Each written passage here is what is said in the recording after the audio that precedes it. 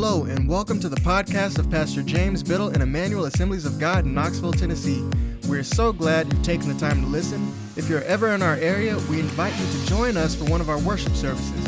For times and locations, please visit at emmanuelag.com. Remember, we are blessed to be a blessing. Thank you so much for your word. We thank you for your spirit. We thank you that the Holy Spirit is our teacher. And Lord, we are excited about what you would share with us tonight. Lord, help us to learn it, to apply it.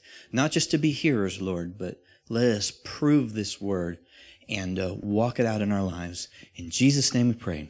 Amen. All right.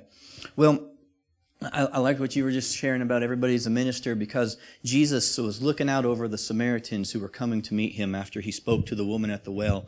And he said to his disciples, the harvest is plentiful, but the laborers are few. And I got to tell you, I think the way sometimes we've done it in church, honestly, has kept the laborers few. And I have been, a part of the church through the 80s and 90s, and, watching Christian television and seeing how we've done things. And I think the reason that we've kept the laborers few is because a lot of times it has been about either a man being anointed, somebody who's special, who's called of God. And so because of that, what we'll do is we'll see somebody who has signs following them, like we spoke of last week, and we'll exalt them and put them up on a pedestal, and we'll always look to them for the things we need. But we need to remember that the signs confirm the message he speaks, not necessarily the person.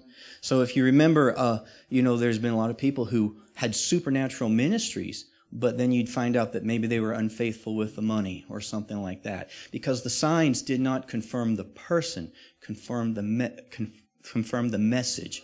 And so we can't throw away the message just because somebody didn't do right, but we don't want to exalt somebody up, because the truth is, he's anointed, he's called, but so are you. The Spirit of God lives in you. You are the temple of the Holy Ghost. And then the other thing that we've done is, instead of making it about, let me back up, because when somebody is the guy and he's on the pedestal and he's anointed, according to Ephesians 4, that person is an equipper. We've made them somebody that we want to go and see their anointing, but he's an equipper. When an apostle or a prophet or an evangelist come to town, not only should he do his apostolic work and prophetic, but he should also teach the body how to operate in that. And he should not just leave the gifts of an apostle. He should actually leave apostles. He should leave prophets. Prophets should rise up in town. He should equip the body for the work of the ministry, equip the saints, because everyone's a minister. The other thing that we've done is we've made it all about a sovereign act of God. And we've looked at great outpourings, like over the last several decades. We talk about Brownsville still today, or the Toronto outpouring, and these types of things. And there are legitimate moves of God where there's supernatural times and miracles happening. But I think as a result, what will happen is we'll come and we'll pray because we'll want that exact thing duplicated. And see, that's just not for us to accomplish just because we want it. That's something that God is working on. There's a lot of circumstances that we don't know. And so what happens is we keep showing up and asking God to do basically what he's already told us to do. We're saying, oh, God, show up and do miracles. And he's saying, I told you to go lay hands on the sick. I told you to preach the gospel, right? So there are many supernatural things that God does among us, but we can't make them happen just because we want them to. But I believe that any Christian can exercise kingdom authority and minister power anytime the need arises. And I base that on two things: that Jesus did it, and Jesus told his followers to do it. Okay, so because of that, and this, I just want to make clear, I'm not speaking badly against a move of God or different things as he moves among us as a group, or in other what we would call outpourings or revivals. Those are great, but what I'm speaking of here is that you are the temple, you carry this glory inside of you, and how we can exercise this right now. And I spoke last week and I just said for this year, I'd been in a study where I just, and it wasn't, honestly, it's not really a study. It's not like I've been going into concordances and commentaries. But what I've been doing is I've been reading through 1st and 2nd Corinthians and through the book of Matthew, and I would see things about the supernatural, about the power of God, about how you are the temple of the Holy Spirit, about how people would minister the power of God in a way that was a little different than what I've seen us kind of doing all the time. And so as what I would do is I would see a point and I would write it down. And I would find all these verses that just confirmed it, and I would meditate on these verses. For instance, I would some of the things I'll share tonight, I've got 15 points. I'm not going to share 15 points, I promise. but the power of God is given. It's not earned. The power comes with the Holy Spirit. The Holy Spirit is given. He's not earned. Some different things like that, just to kind of put things in perspective, which gives us freedom to operate in the supernatural. And so we're going to cover some of that a little bit. And I just want to give a little testimony. Every year for about the last 20 years, I used to live in Georgia. And in Georgia, I noticed like in the mid-90s, I started getting these allergies. My eyes started itching. And when I moved to Knoxville, honestly, it just got worse and worse and worse. Like so many people in Knoxville have, right? And, my eyes would like just be big and pink the first time it happened. I didn't know what it was. I didn't know it was allergies. It freaked me out. I found out I could put those eye drops in and it would go down. But, it got just really bad for probably the last 7 years. Every year I could just count on getting a sinus infection, which, just a low grade fever that just saps you of energy. And this year, meditating on these verses and stuff, I had no problems with allergies. I had a few sneezes, a minor itching once or twice, and no medicine, no eye drops, no nothing. Because the word works. And it'll work for me, it'll work for you, it'll work for Steve Stunning, the super evangelist. The word works. And so let me just kind of hit real quick a couple of high points of last week. Last week, I laid out what I believe is foundational to walking solidly in the supernatural. In Mark 12:24, Jesus said, "Is this not the reason you are wrong? Because you know neither the Scriptures nor the power of God." See, if we have just the power of God and no Scriptures, we'll be wrong. If we have just the Scriptures and no power, we'll be wrong. But we need to grab onto both the Scriptures and the power of God. And in that, we will be right. And so it's not one or the other. We need both. And in fact, properly understood and appropriated, the Word of God is the power of God. Right? Romans 1:16, "I am not ashamed of the gospel, for it is the power of God for salvation to everyone who believes." 1 Corinthians 1:18, "For the word of the cross is folly to those who are perishing, but to us who are being saved, it is the power of God." Yeah, that's why somebody needs to go out and proclaim the word in power to those who are lost. Because that word goes out in power and it goes into their life and it creates a new creation. Now that word is power to them as well. But for those who are darkened and have not had that proclaimed, it's foolishness. But the gospel is the power. And then last week, like Pastor James mentioned, I said we need fixed points of reference to navigate our life. Psalm 119:89 says that the word of God is that fixed point of reference. "Forever, O Lord, your word is firmly fixed in the heavens." The King James and the NASB says, "Forever, O Lord, your word is settled in heaven." The unseen world is the foundation for this visible world that we see. It's the more real reality. That's why we're told to fix our eyes on things that are unseen, not on the things that you see, because the things that are unseen are eternal. The things that you see are temporary. They will change. If you can see it, it's going to change, no doubt. And we went through some scriptures about the rich man and Lazarus. Remember the rich man? He died and he went to Hades, and Lazarus died too. And when he was there talking to Abraham, he said, Father Abraham, please send Lazarus back to my family to tell them not to come to this place. And Abraham pretty much said, no, let him believe the Scriptures. If he won't believe the Scriptures, he will not believe even if somebody raises from the dead. God exalts his word above experiences. All of our experiences need to be discerned and understood according to the word. We talked about the Emmaus Road. You remember on the Emmaus Road, Jesus actually hid his appearance from the disciples as he walked along. And it said he went through the scriptures, through the Psalms and the prophets, and he shared with them. And their hearts were burning within them. And then they realized it was him, and he disappeared from their sight. And what he did was he hid the experience so that he could plant them in the Word. And from that place in the Word, now they could understand the experience. Had they had the experience, they would have ran back and they would have been like the women saying, we saw him and we saw his nails in his hands and all that. And it wouldn't have produced faith. It was an experience. But having that experience rooted in the Word, now there was faith to believe there was something solid to hang on to. So what I want to do is I want to just talk about, I'm going to start with where we're at now. My study ended up with my notes. I started off with this verse right here in Luke chapter 6, 17 through 19.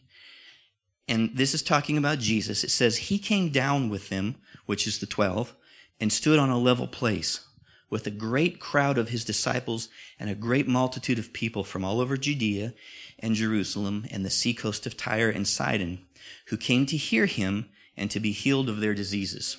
Okay? And those who were troubled with unclean spirits were cured, and all the crowd sought to touch him, for power came out from him and healed them all. Okay?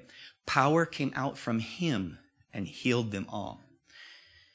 Now, what I'm going to do, I'm going to get you to say something with me, and I promise this is not controversial. This is not fringe. This is solid. I'm going to get you to say it with me, and then give me a chance to prove it from the Word, okay?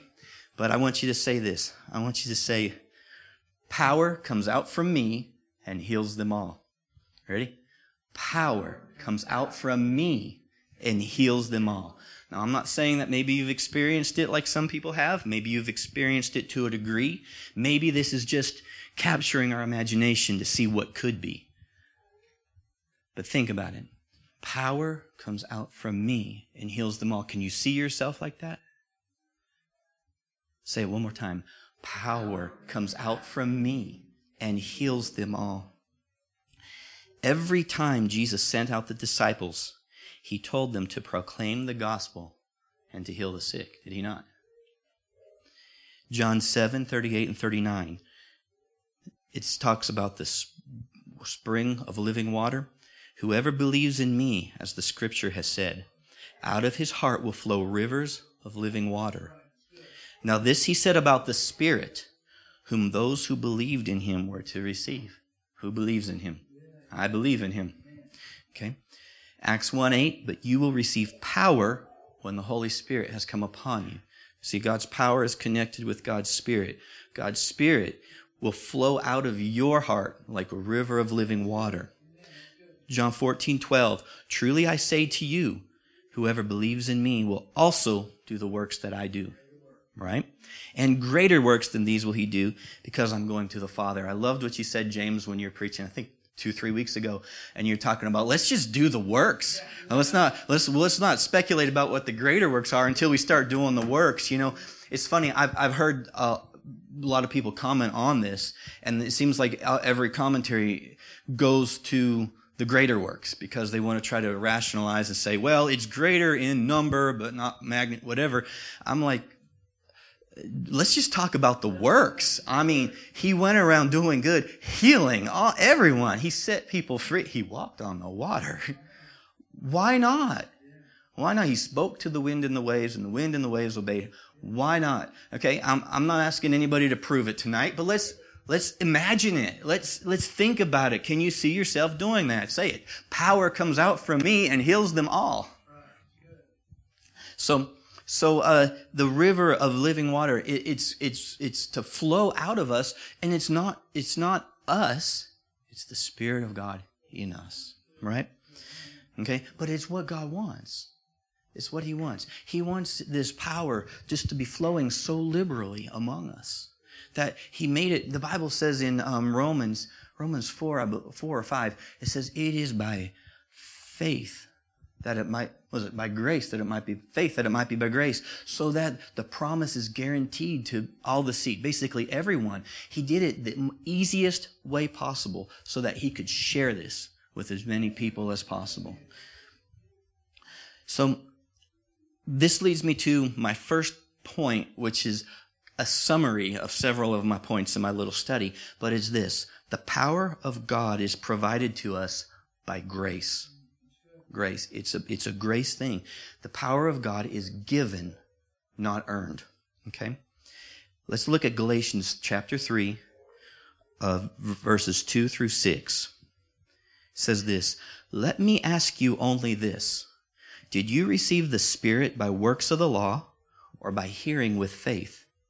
Are you so foolish, having begun in the Spirit, are you now being perfected by the flesh? Did you suffer so many things in vain? If it was in vain, does he who supplies the Spirit to you and works miracles among you do so by works of the law or by hearing with faith? Just as Abraham believed God, and it was counted to him as righteousness." Hearing and faith, does that sound like salvation?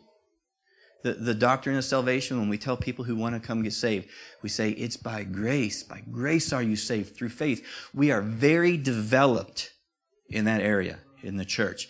Nobody would argue it is by grace you are saved. It's nothing you can do. Somebody would say, "I'm not worthy to come. I've got this sin in my life." We'd say, "Come. You can't earn it. You can't be good enough. You can't be clean enough to get it. Come as you are.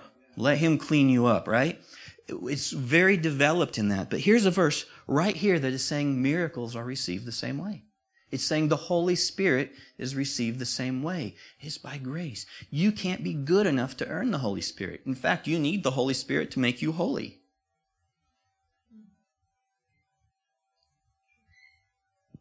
It's by grace. And so what we need to do is be very careful about even making our own laws. He was writing to people who were after the people in Galatia where he was writing were saved, the Judaizers came. Those were the people who were part of the church, but they wanted everybody to keep the Jewish law. And so they were trying to get them to come back, keep the Sabbath, keep circumcision, keep the diet, all of these rules so that they could be part of the church. And Paul, this was an argument all through the book of Acts and in Galatians especially. He's saying, no. If somebody preaches that you have to keep the law, let him be accursed. I mean, Paul called it another gospel. He said, no, it is by grace. And now he's looking at them and he's saying, and you guys are trying to have miracles and the Spirit because you're trying to keep the law. You're trying to do all these things to the letter. He's like, no, it is by grace. Well, we need to be careful about making our own laws, because there's a lot of laws, a lot of traditions that have been handed to us that would say you have to cross all these T's and dot all these I's and jump through all these hoops before you're worthy of the Spirit. And some of it comes from real testimonies. Look, people have fasted and prayed and given their full attention to God, okay, and came to a point where they received the Spirit, okay? But it's because they've aligned themselves, because they got information, because they understood something. It's not because they got so good that now they deserve it, because we'll never deserve it. See, if you can fast enough, if you can pray enough, if you can worship enough or give enough for any of these things that we do, which are right to do, okay, and make clear, we are right to do these. But if you can do these enough to somehow earn the Spirit of God or earn the right to do miracles, then you don't need to go in the name of Jesus. You should go in your own name. All right? But we go in the name of Jesus because it's Him. He's the one who's worthy. He's the one who's special. It's Jesus. But we are so blessed because we carry Him. It's grace. And by grace are you saved. By grace do you receive the Spirit. By grace does He work miracles among you. So, power is given, not earned. Okay? I said, let me have a chance to prove these. Let me go through some scriptures. Luke 9:1. I said whenever He sent out the 12, He would tell them to heal the sick. He called them together and He gave them power and authority over all demons and to cure diseases. Gave them. Okay? Matthew 10:7 and 8. And if you get that, I'm going to read it up here. And proclaim as you go, saying, the kingdom of heaven is at hand. heal the sick, raise the dead, cleanse lepers, cast out demons. You received without paying. Give without pay. They received this power without paying. They didn't earn it. It was given. 2 Timothy 1:7, for God gave us a spirit, not of fear. Uh-oh. Now I'm going to wish I had printed out some notes, because all of a sudden I'm thinking that maybe this is, we're not supposed to follow signs, but this is maybe a sign from God to quit using this tablet that just restarted on me right in the middle of rocking and rolling here. What's my next verse? Go ahead and put it up while it reboots. And for God gave us a spirit, not of fear, but of power and of love and of self-control. The Spirit is given, not earned. And I do think I have a copy of my notes here. Oh gosh, is it? Okay, it's coming on. Hold on. Now we got to do the password thing. I'm sorry. Pause, and I'll be right there. Without a keyboard, now I got to do it. Sorry, there's no fast way to do this.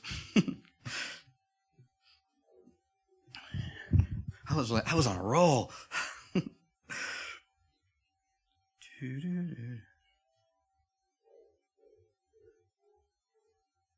Well, whoa. Yeah, at the wrong time. Yeah. Okay, here we go. Windows Office. It boots faster at home. It's like when y'all are staring, it slows it down. I feel like a pot trying to boil here. Welcome back. Picked up where you left off. Okay. Where did I leave off? Okay. I said I was proving to you the confession. Hey, let's just get back focused. Power comes out from me and heals them all. Say it with me. Power comes out from me and heals them all. Okay, power is given, not earned. And then, of course, Acts 1:8 says, you will receive power when the Holy Spirit comes upon you. You will receive it. It doesn't say you'll earn it. You will receive it. Okay? Power comes from the Holy Spirit. Acts 10:38, how God anointed Jesus of Nazareth with the Holy Spirit and with power. How he went around doing good and healing all who were oppressed by the devil, for God was with him. Same thing that's promised to us. Luke 24:49, and behold, I am sending the promise of my Father upon you, but stay in the city until you are clothed with power from on high. Back to Acts 1:8, you will receive power when? After the Holy Spirit has come upon you. Okay? The Holy Spirit is given and not earned. If you then who are evil know how to give good gifts to your children, do your children earn gifts? They might think they're earning gifts, but are they really earning the gifts? No, you're giving it to them because you're gracious and you care for them. Okay? Just like you would give good gifts to your children, how much more will the Heavenly Father give the Holy Spirit to those who ask him? Romans 5:5, hope does not put us to shame because God's love has been poured out in our hearts through the Holy Spirit who has been given to us. 2 Corinthians 1:21 and 22, and it is God who established us with you in Christ and has anointed us and who has also put his seal on us and given us his Spirit in our hearts as a guarantee. Okay, I've got a lot. I had to edit a bunch out. I mean, there's so many of them. I just didn't want to read through them over and over. Let 2 or 3 establish this, right? But if you want to study it, just they're all through. Galatians 3:2. Let me ask you only this: did you receive the Spirit by works of the law, or by hearing with faith? That's the one we started with. We're just reviewing it. Okay. The message, the Spirit, and the power are carried in our physical bodies. 2 Corinthians 4:7. But we have this treasure in jars of clay, to show that the surpassing power belongs to God and not to us. We carry it, and it doesn't say we're strong, we're super smart. It says we're fragile, we're jars of clay. But he has chosen to put that Spirit, that power, that message in us. Why? So that when we do a miracle, when we preach a word, when the captives are free, everybody will know that it's God, not us. God gets the glory when he uses us. Didn't he tell Israel, I didn't choose you guys because you were the strongest and the most awesome. I chose you because you were weak and dysfunctional. And he says, I'm going to choose you and take the low things of the world and show myself strong, my glory in the things that are weak and despised, and I'll get glory for it. Lord, get yourself glory in us. Get yourself glory. Acts 3:12. Why do you stare at us? This is they just healed that man in Acts chapter 3 where he went walking and leaping and praising God like the song says. And Peter says, why do you stare at us as if by our own power or piety we made him walk? See, it wasn't Peter. Peter knew it wasn't Peter. He was bold. He said, what I have I give you. But he's like, then he turns around and says, what are you looking at me for? It wasn't me. It was him. It was faith in his name. 1 Corinthians 3:16, do you not know that you are God's temple and that God's Spirit dwells in you? Yeah, the temple of God. You know, if somebody wants to get to reach God, they don't have to make a pilgrimage to Jerusalem. They just have to come find you. You're a lot closer. They can come and they can reach God. If they can get to you, they can get healing. If they can get to you, they can get salvation because you have the message. Yeah, if you're saved, you have the message because you heard it. Yeah, you have the message. They can get to you. They can get to God. So what I want to do now is anyway, let me ask you, did I prove that? Did I prove that? Okay, power comes out from me, heals them all. These are ordinary people in the book of Acts. This is Peter who just denied him and all this stuff, and they're doing this stuff. Paul was a murderer. Yeah, he was an intellect. He was smart. But he said, I count that all rubbish compared to surpassing knowing him, right? It's not because these men were just the slickest thing and God needed them. He chose 12 dysfunctional fishermen and common people. And even Paul, who though he was educated and all this, he said, I had to let it all go. Because through wisdom, he said in 1 Corinthians, I think, through wisdom, God has ordained that you will not know him through wisdom. Through God's wisdom, he's decided that you will not know him through man's wisdom. So you got to just check all that stuff at the door and throw yourself at the feet of Jesus and say, Lord, by your grace, I will step out, I will lay my hands on, and I will trust that the power comes out of me and heals them all. Now, I just want to talk real practical about just how to do it, okay? And again, I am not talking about like a special thing. Well, do you remember when Paul was in Ephesus in Acts 19, it says God was doing extraordinary miracles through the hands of Paul. And it was talking about like prayer handkerchiefs, and it goes on and talked about all kinds of stuff that was happening there. But those were extraordinary things. But the ordinary way that God moves, is what you see over and over in the ministry of Jesus is laying on of hands and a word of command. That's simple. Laying on of hands and word of command. You lay on hands, you don't even have to touch the afflicted part. Okay? Just laying on of hands. When Peter's mother-in-law was in bed with a fever, he didn't put his hand on her fevered brow. Doesn't say that. He touched her hand. And then the fever left her. Okay? Laying on of hands and command. Jesus' prayers for healing were often very simple. They were, go, come out, be healed. According to how you believe, let it be that way for you. That was his prayer. Go. So when you give a command, what do? You tell it what to do. If it needs to go, tell it go. If it needs to get healed, say be healed. You tell it what to do. And the other thing we do is we don't beg God to do it. If we're going to minister like Jesus and the apostles, you don't see anywhere in the New Testament where they pray and ask God for healing.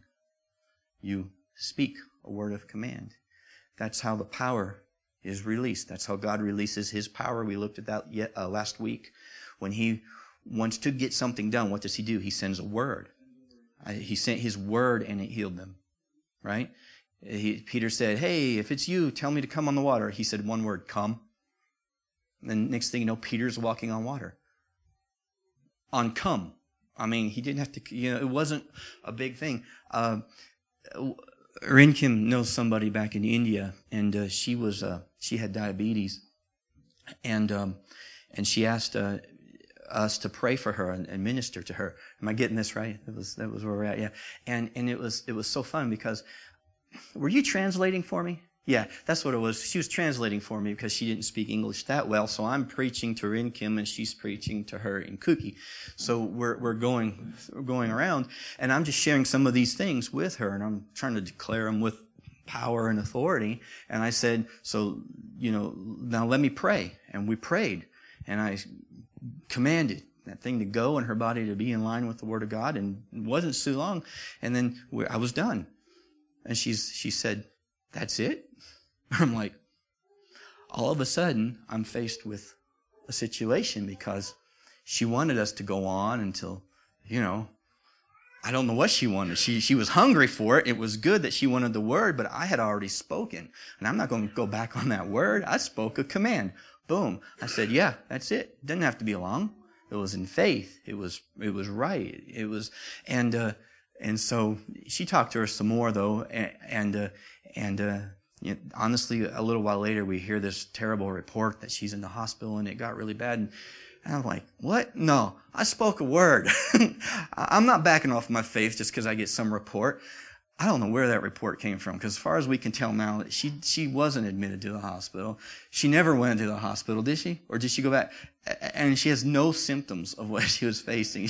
It's just funny how the situation is not always what it seems. If I would have taken that false report, which was a false report, and listened to it and backed off what we took a stand for, where would she be? I don't know. It depends on how much she's standing for herself and how much we're standing for her. Because you can stand for somebody else. The man who came, who had the servant, the centurion, he came to Jesus on behalf of his servant. So we're standing for her, not knowing if she's standing in her own faith. We can stand for one another. So we're standing. So I'm like, this is important that I not back off of this. And I refused to back off of it. And the next thing we heard, that whole report about her being in the hospital wasn't even true. Never even happened.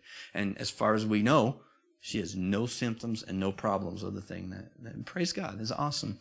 And so, it was just funny though, because I don't know what she wanted. I guess, she wanted us to surround her and pray and, whatever that we're kind of used to. But you just don't really see that in the ministry of Jesus or the ministry of the apostles. And that's not to say we shouldn't pray or can't pray. And sometimes we don't know how to pray or even what to command or speak. So, I'm not saying not to pray, but when it comes time to actually speaking to that thing and taking authority over it, a command sometimes is stronger than begging God to do something that really He's already done. Because what's God going to say? He's going to say, by my stripes you were healed. And you say, oh God, please just whatever. And He's like, by my stripes you were healed. He's not going to say something different because it's in here. It's settled. It's a established, fixed point of reference. Will not change. We can navigate by it. Okay. As an ambassador, you represent God to the people as His ambassador. And this is one, I'll just be honest with you, in praying for people, sometimes I've struggled to do this because you get this idea sometimes that you're being arrogant or proud or something, and you're not. You're not. You're humbly representing God at that moment. You're His ambassador. And, an ambassador, here, Jim, let me just, stand up here with me. I just want to tell you, sometimes, if Jim came here for prayer, my tendency would be like, to put my hands on like this and look to God. And say, oh, Lord, we come to you on behalf of Jim, kind of thing, right? But what you're doing when you're ministering a command, you are representing God. At that moment, you are representing God. You are speaking in His name, right? So you aren't going to God for Jim at that moment. You are representing God to Jim, and you're saying, in the name of Jesus, be healed. Do you see the difference? And thanks. It's a different mindset, right? It's not just an action of how you're going to pray, but it's a different mindset. Jesus has already established the fact that He wants these things done. Miracles, deliverances, all these things. And the power of God is in you. This is how you let it out. This is how you just put it into action. Okay? It's not to say that God doesn't do other things sovereignly. As we worship, people can be healed. As we minister the word, people can be healed. But when it comes down to it, if you need somebody says, I need you to pray for this, this is a good way to start because it's biblical. It's solid. It's sound. Okay. And I've heard every extreme out there. Which really is not so much a formula. What it is you just need to convince yourself that what I've been saying is true. Jesus wants you healed. You're his ambassador. He's given you authority. And just settle that. Convince yourself of that. Because I've heard everything out there. I've heard that, it might not be God's will. And, why in the world would he just cause his son to be beaten to a bloody pulp, taking those stripes for your healing on his back, and then now say it's not my will? It makes no sense at all. Of course it's his will. He would have never let Jesus go through that if it were not his will. I've also heard that God heals our spirits and not our bodies. I was driving in a car one time and I heard the song on the radio and it was singing about by his stripes we are healed and all this. I'm like, this is a good song. I'm turning it up, I'm listening. And then they're going on and all of a sudden they tag it with, God's still healing hearts today. And I yelled at the radio. I said, this is what's wrong. Healing hearts. No, this verse is about physical healing. Quit trying to make it about healing hearts. He came to heal bodies. He healed people's bodies. It's in the atonement. He took the stripes to heal our bodies, not just to heal our hearts, right? He heals our hearts, yeah, but don't just dismiss it, The other one I heard was, we live in a cursed world. It actually starts with, well, we live in a cursed world. Yeah, we live in a cursed world, but have you heard of the new creation? You're not of this world. You're of that world. If any man is in Christ, new creation. New creation, and you're supposed to bring from that world and impose it on this world that's hurt and broken and dying. So none of these things hold up. Let's see. It brings God glory when we bring his wise order and justice into the world. It brings God glory when people get healed. And what we need to do is get God's attitude about it. Listen to this. Healing is an act of warfare. From the mind of God, from the attitude of God, healing is an act of warfare. Why? Because his enemies are defeated when somebody gets healed. Healing is a sign, according to Mark 16. Pastor James covered that 2 weeks ago, and we spoke about it last week. Healing is an act of mercy.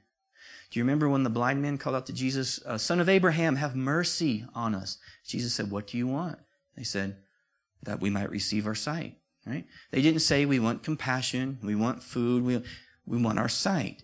Healing and mercy go together. And but what we've done is it's an act of warfare. It's a sign. It's an act of mercy. But we've made it a reward for holy living. We say if you're good enough, long enough, and you go through all the things, then maybe God will heal you. But it's not a reward. It's by grace. It's in the atonement. If it's in the atonement, then it's always God's will for all people, and it's on the basis of what he did, not what we've done. Okay?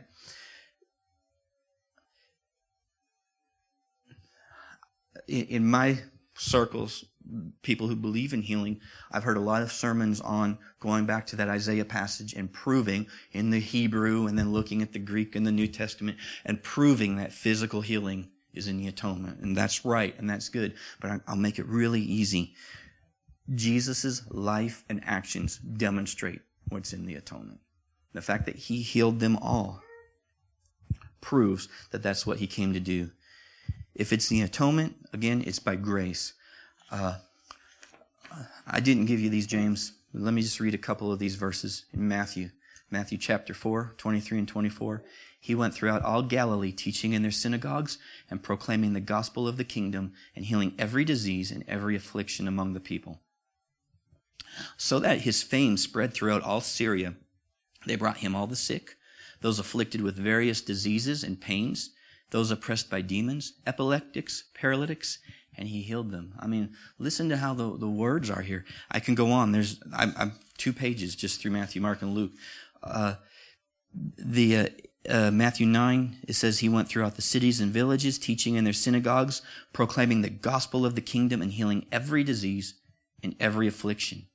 I think the word affliction in the Greek, it'd probably be better to say torment. Every torment. When he saw the crowds, he had compassion on them because they were like sheep without a shepherd. And then he sent out his disciples to do the same thing. But when you listen to these words, I mean, how many words do we need to show that he wanted to heal everybody? Epileptics, paralytics, those afflicted with diseases and pains, people who were crippled, who couldn't walk after they met him, could walk. People who were maimed, didn't have a body part. It grew back in his ministry. It grew back. This is what Jesus did, and this is what his disciples did. And this is what 72 others that he sent out did. This is what Jesus does in us. This is what the Holy Spirit in you will do. Because, see, the Bible says that in the end of Romans 8, if that same Spirit that raised Christ from the dead dwells in you, he that raised Christ from the dead will also give life to your mortal bodies. Okay, get it? If that same Spirit that raised Christ from the dead dwells in you, okay? It's not a different spirit. It's the same Spirit that did all these miracles in Jesus' ministry, that did all these miracles with the apostles. That's the Spirit that dwells in you. I don't know how to grow somebody's arm back, but I know how to put my hands on it and say, be healed. Let the Spirit do the work. He knows exactly what to do. Amen?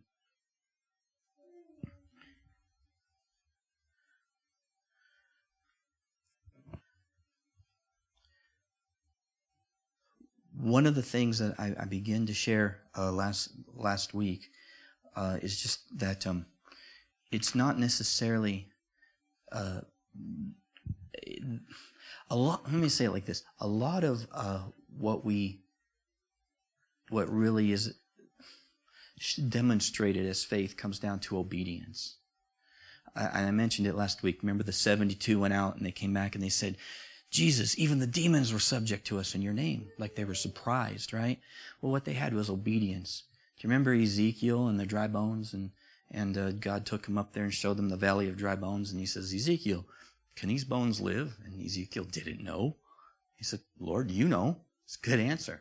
He said, prophesy to these bones that they might live. Did Ezekiel have faith that these bones would live? He just said he didn't know. But in obedience, he says, bones, come together, whatever. I can't remember the thing, but joints and the elbow bones connected to the whatever. And then he prophesied, breath, come in and breathe on these. He obeyed God because God wanted to do that. And God did it when somebody obeyed him. He's just looking for somebody who will obey him. Just looking for somebody who will obey him. And you know what? Can I read you guys just one thing in closing? It'd take me about 4 minutes probably, but it's just something I wrote just during this time about healing. Do you mind hearing it? Okay. And it's just a little thing I wrote, several paragraphs, all based on the scripture, and it says, "Why am I so healed?" Okay, I'm going to tell you, why am I so healed? You are healed. And I want to read this because I just think it's good. One of the things we just need to do is get the tenacity that we're going to stand for this, and that's it. Period. Because God provided. Sometimes it stirs up a little aggression, but sometimes we need to. Like I said, healing's an act of war, right? It's an act of war. You are healed because it is the Lord who works in you, both to desire and to carry out everything he likes. Your desire to be free from sickness and pain is from his heart. Because Jesus carried it on the cross, you know that the defiance in you toward any weakness or pain is from God. That he is working in you is evident. That he completes what he starts is a fact. That is why you are healed. You are healed because you stand firm and receive the promises of God. You are not of those who turn back to fear to destruction, but of those who endure and are rescued by God.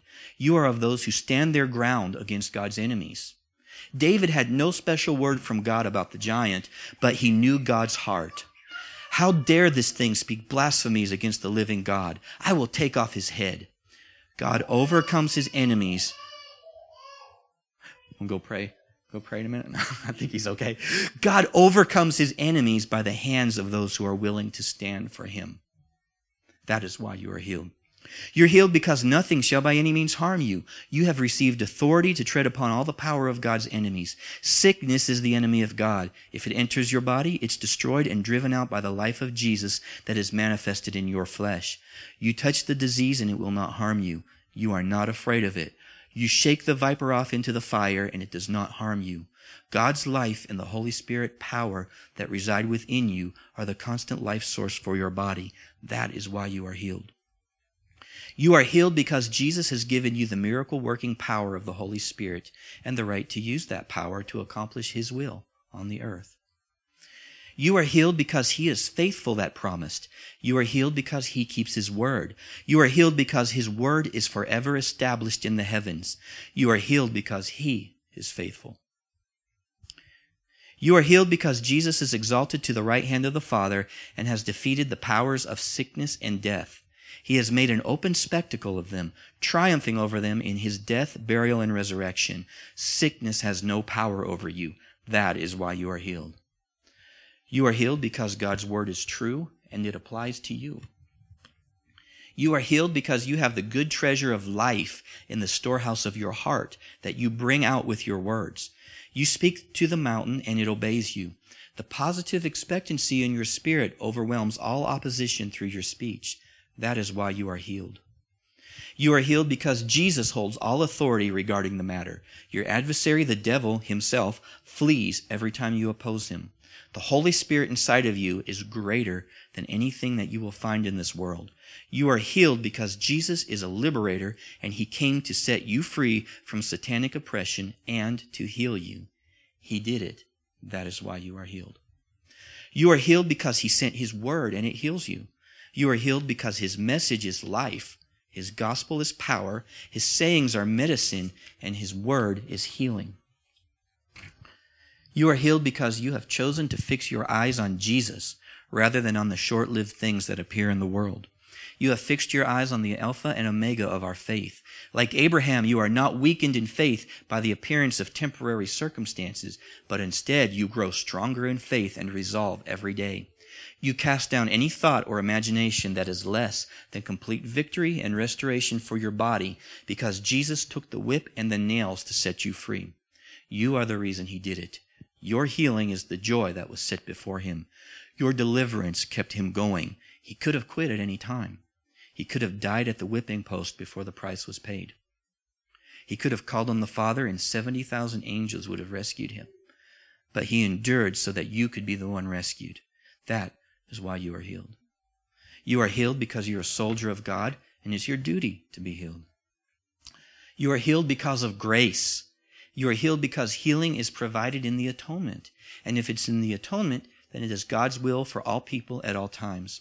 If it's in the atonement, then it is provided freely on the basis of what Jesus did. That is why we can say, because of what Jesus did, this healing belongs to me. If it's in the atonement, then it is on the basis of His goodness, not our good deeds. It's according to His holiness, not our acts of piety. It's according to His righteousness and not our efforts. Because your healing is in the atonement, it is given to you without condition and without restriction on the basis of grace and is received simply by hearing and believing. If Jesus paid for it, then Jesus wants you to be healed, and Jesus deserves the reward of His suffering. That is why you are healed. You are healed because your healing is God's initiative. Like the rest of salvation, it is of grace from start to finish. When there was no one to plead your case, He gave you an advocate. Where there was no one to reconcile you to Him, He provided a mediator.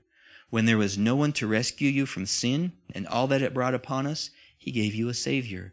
When there was no one to redeem your life, He Himself provided the redeeming sacrifice. When there was no one to fight for you, He bared His arm and rescued you. God has taken responsibility for you. You are not your own. You have been purchased by God, and you bring Him honor and glory in your physical body. That is why you are healed. You just need to have God's mind on it. And establish ourselves in the Word that this is true.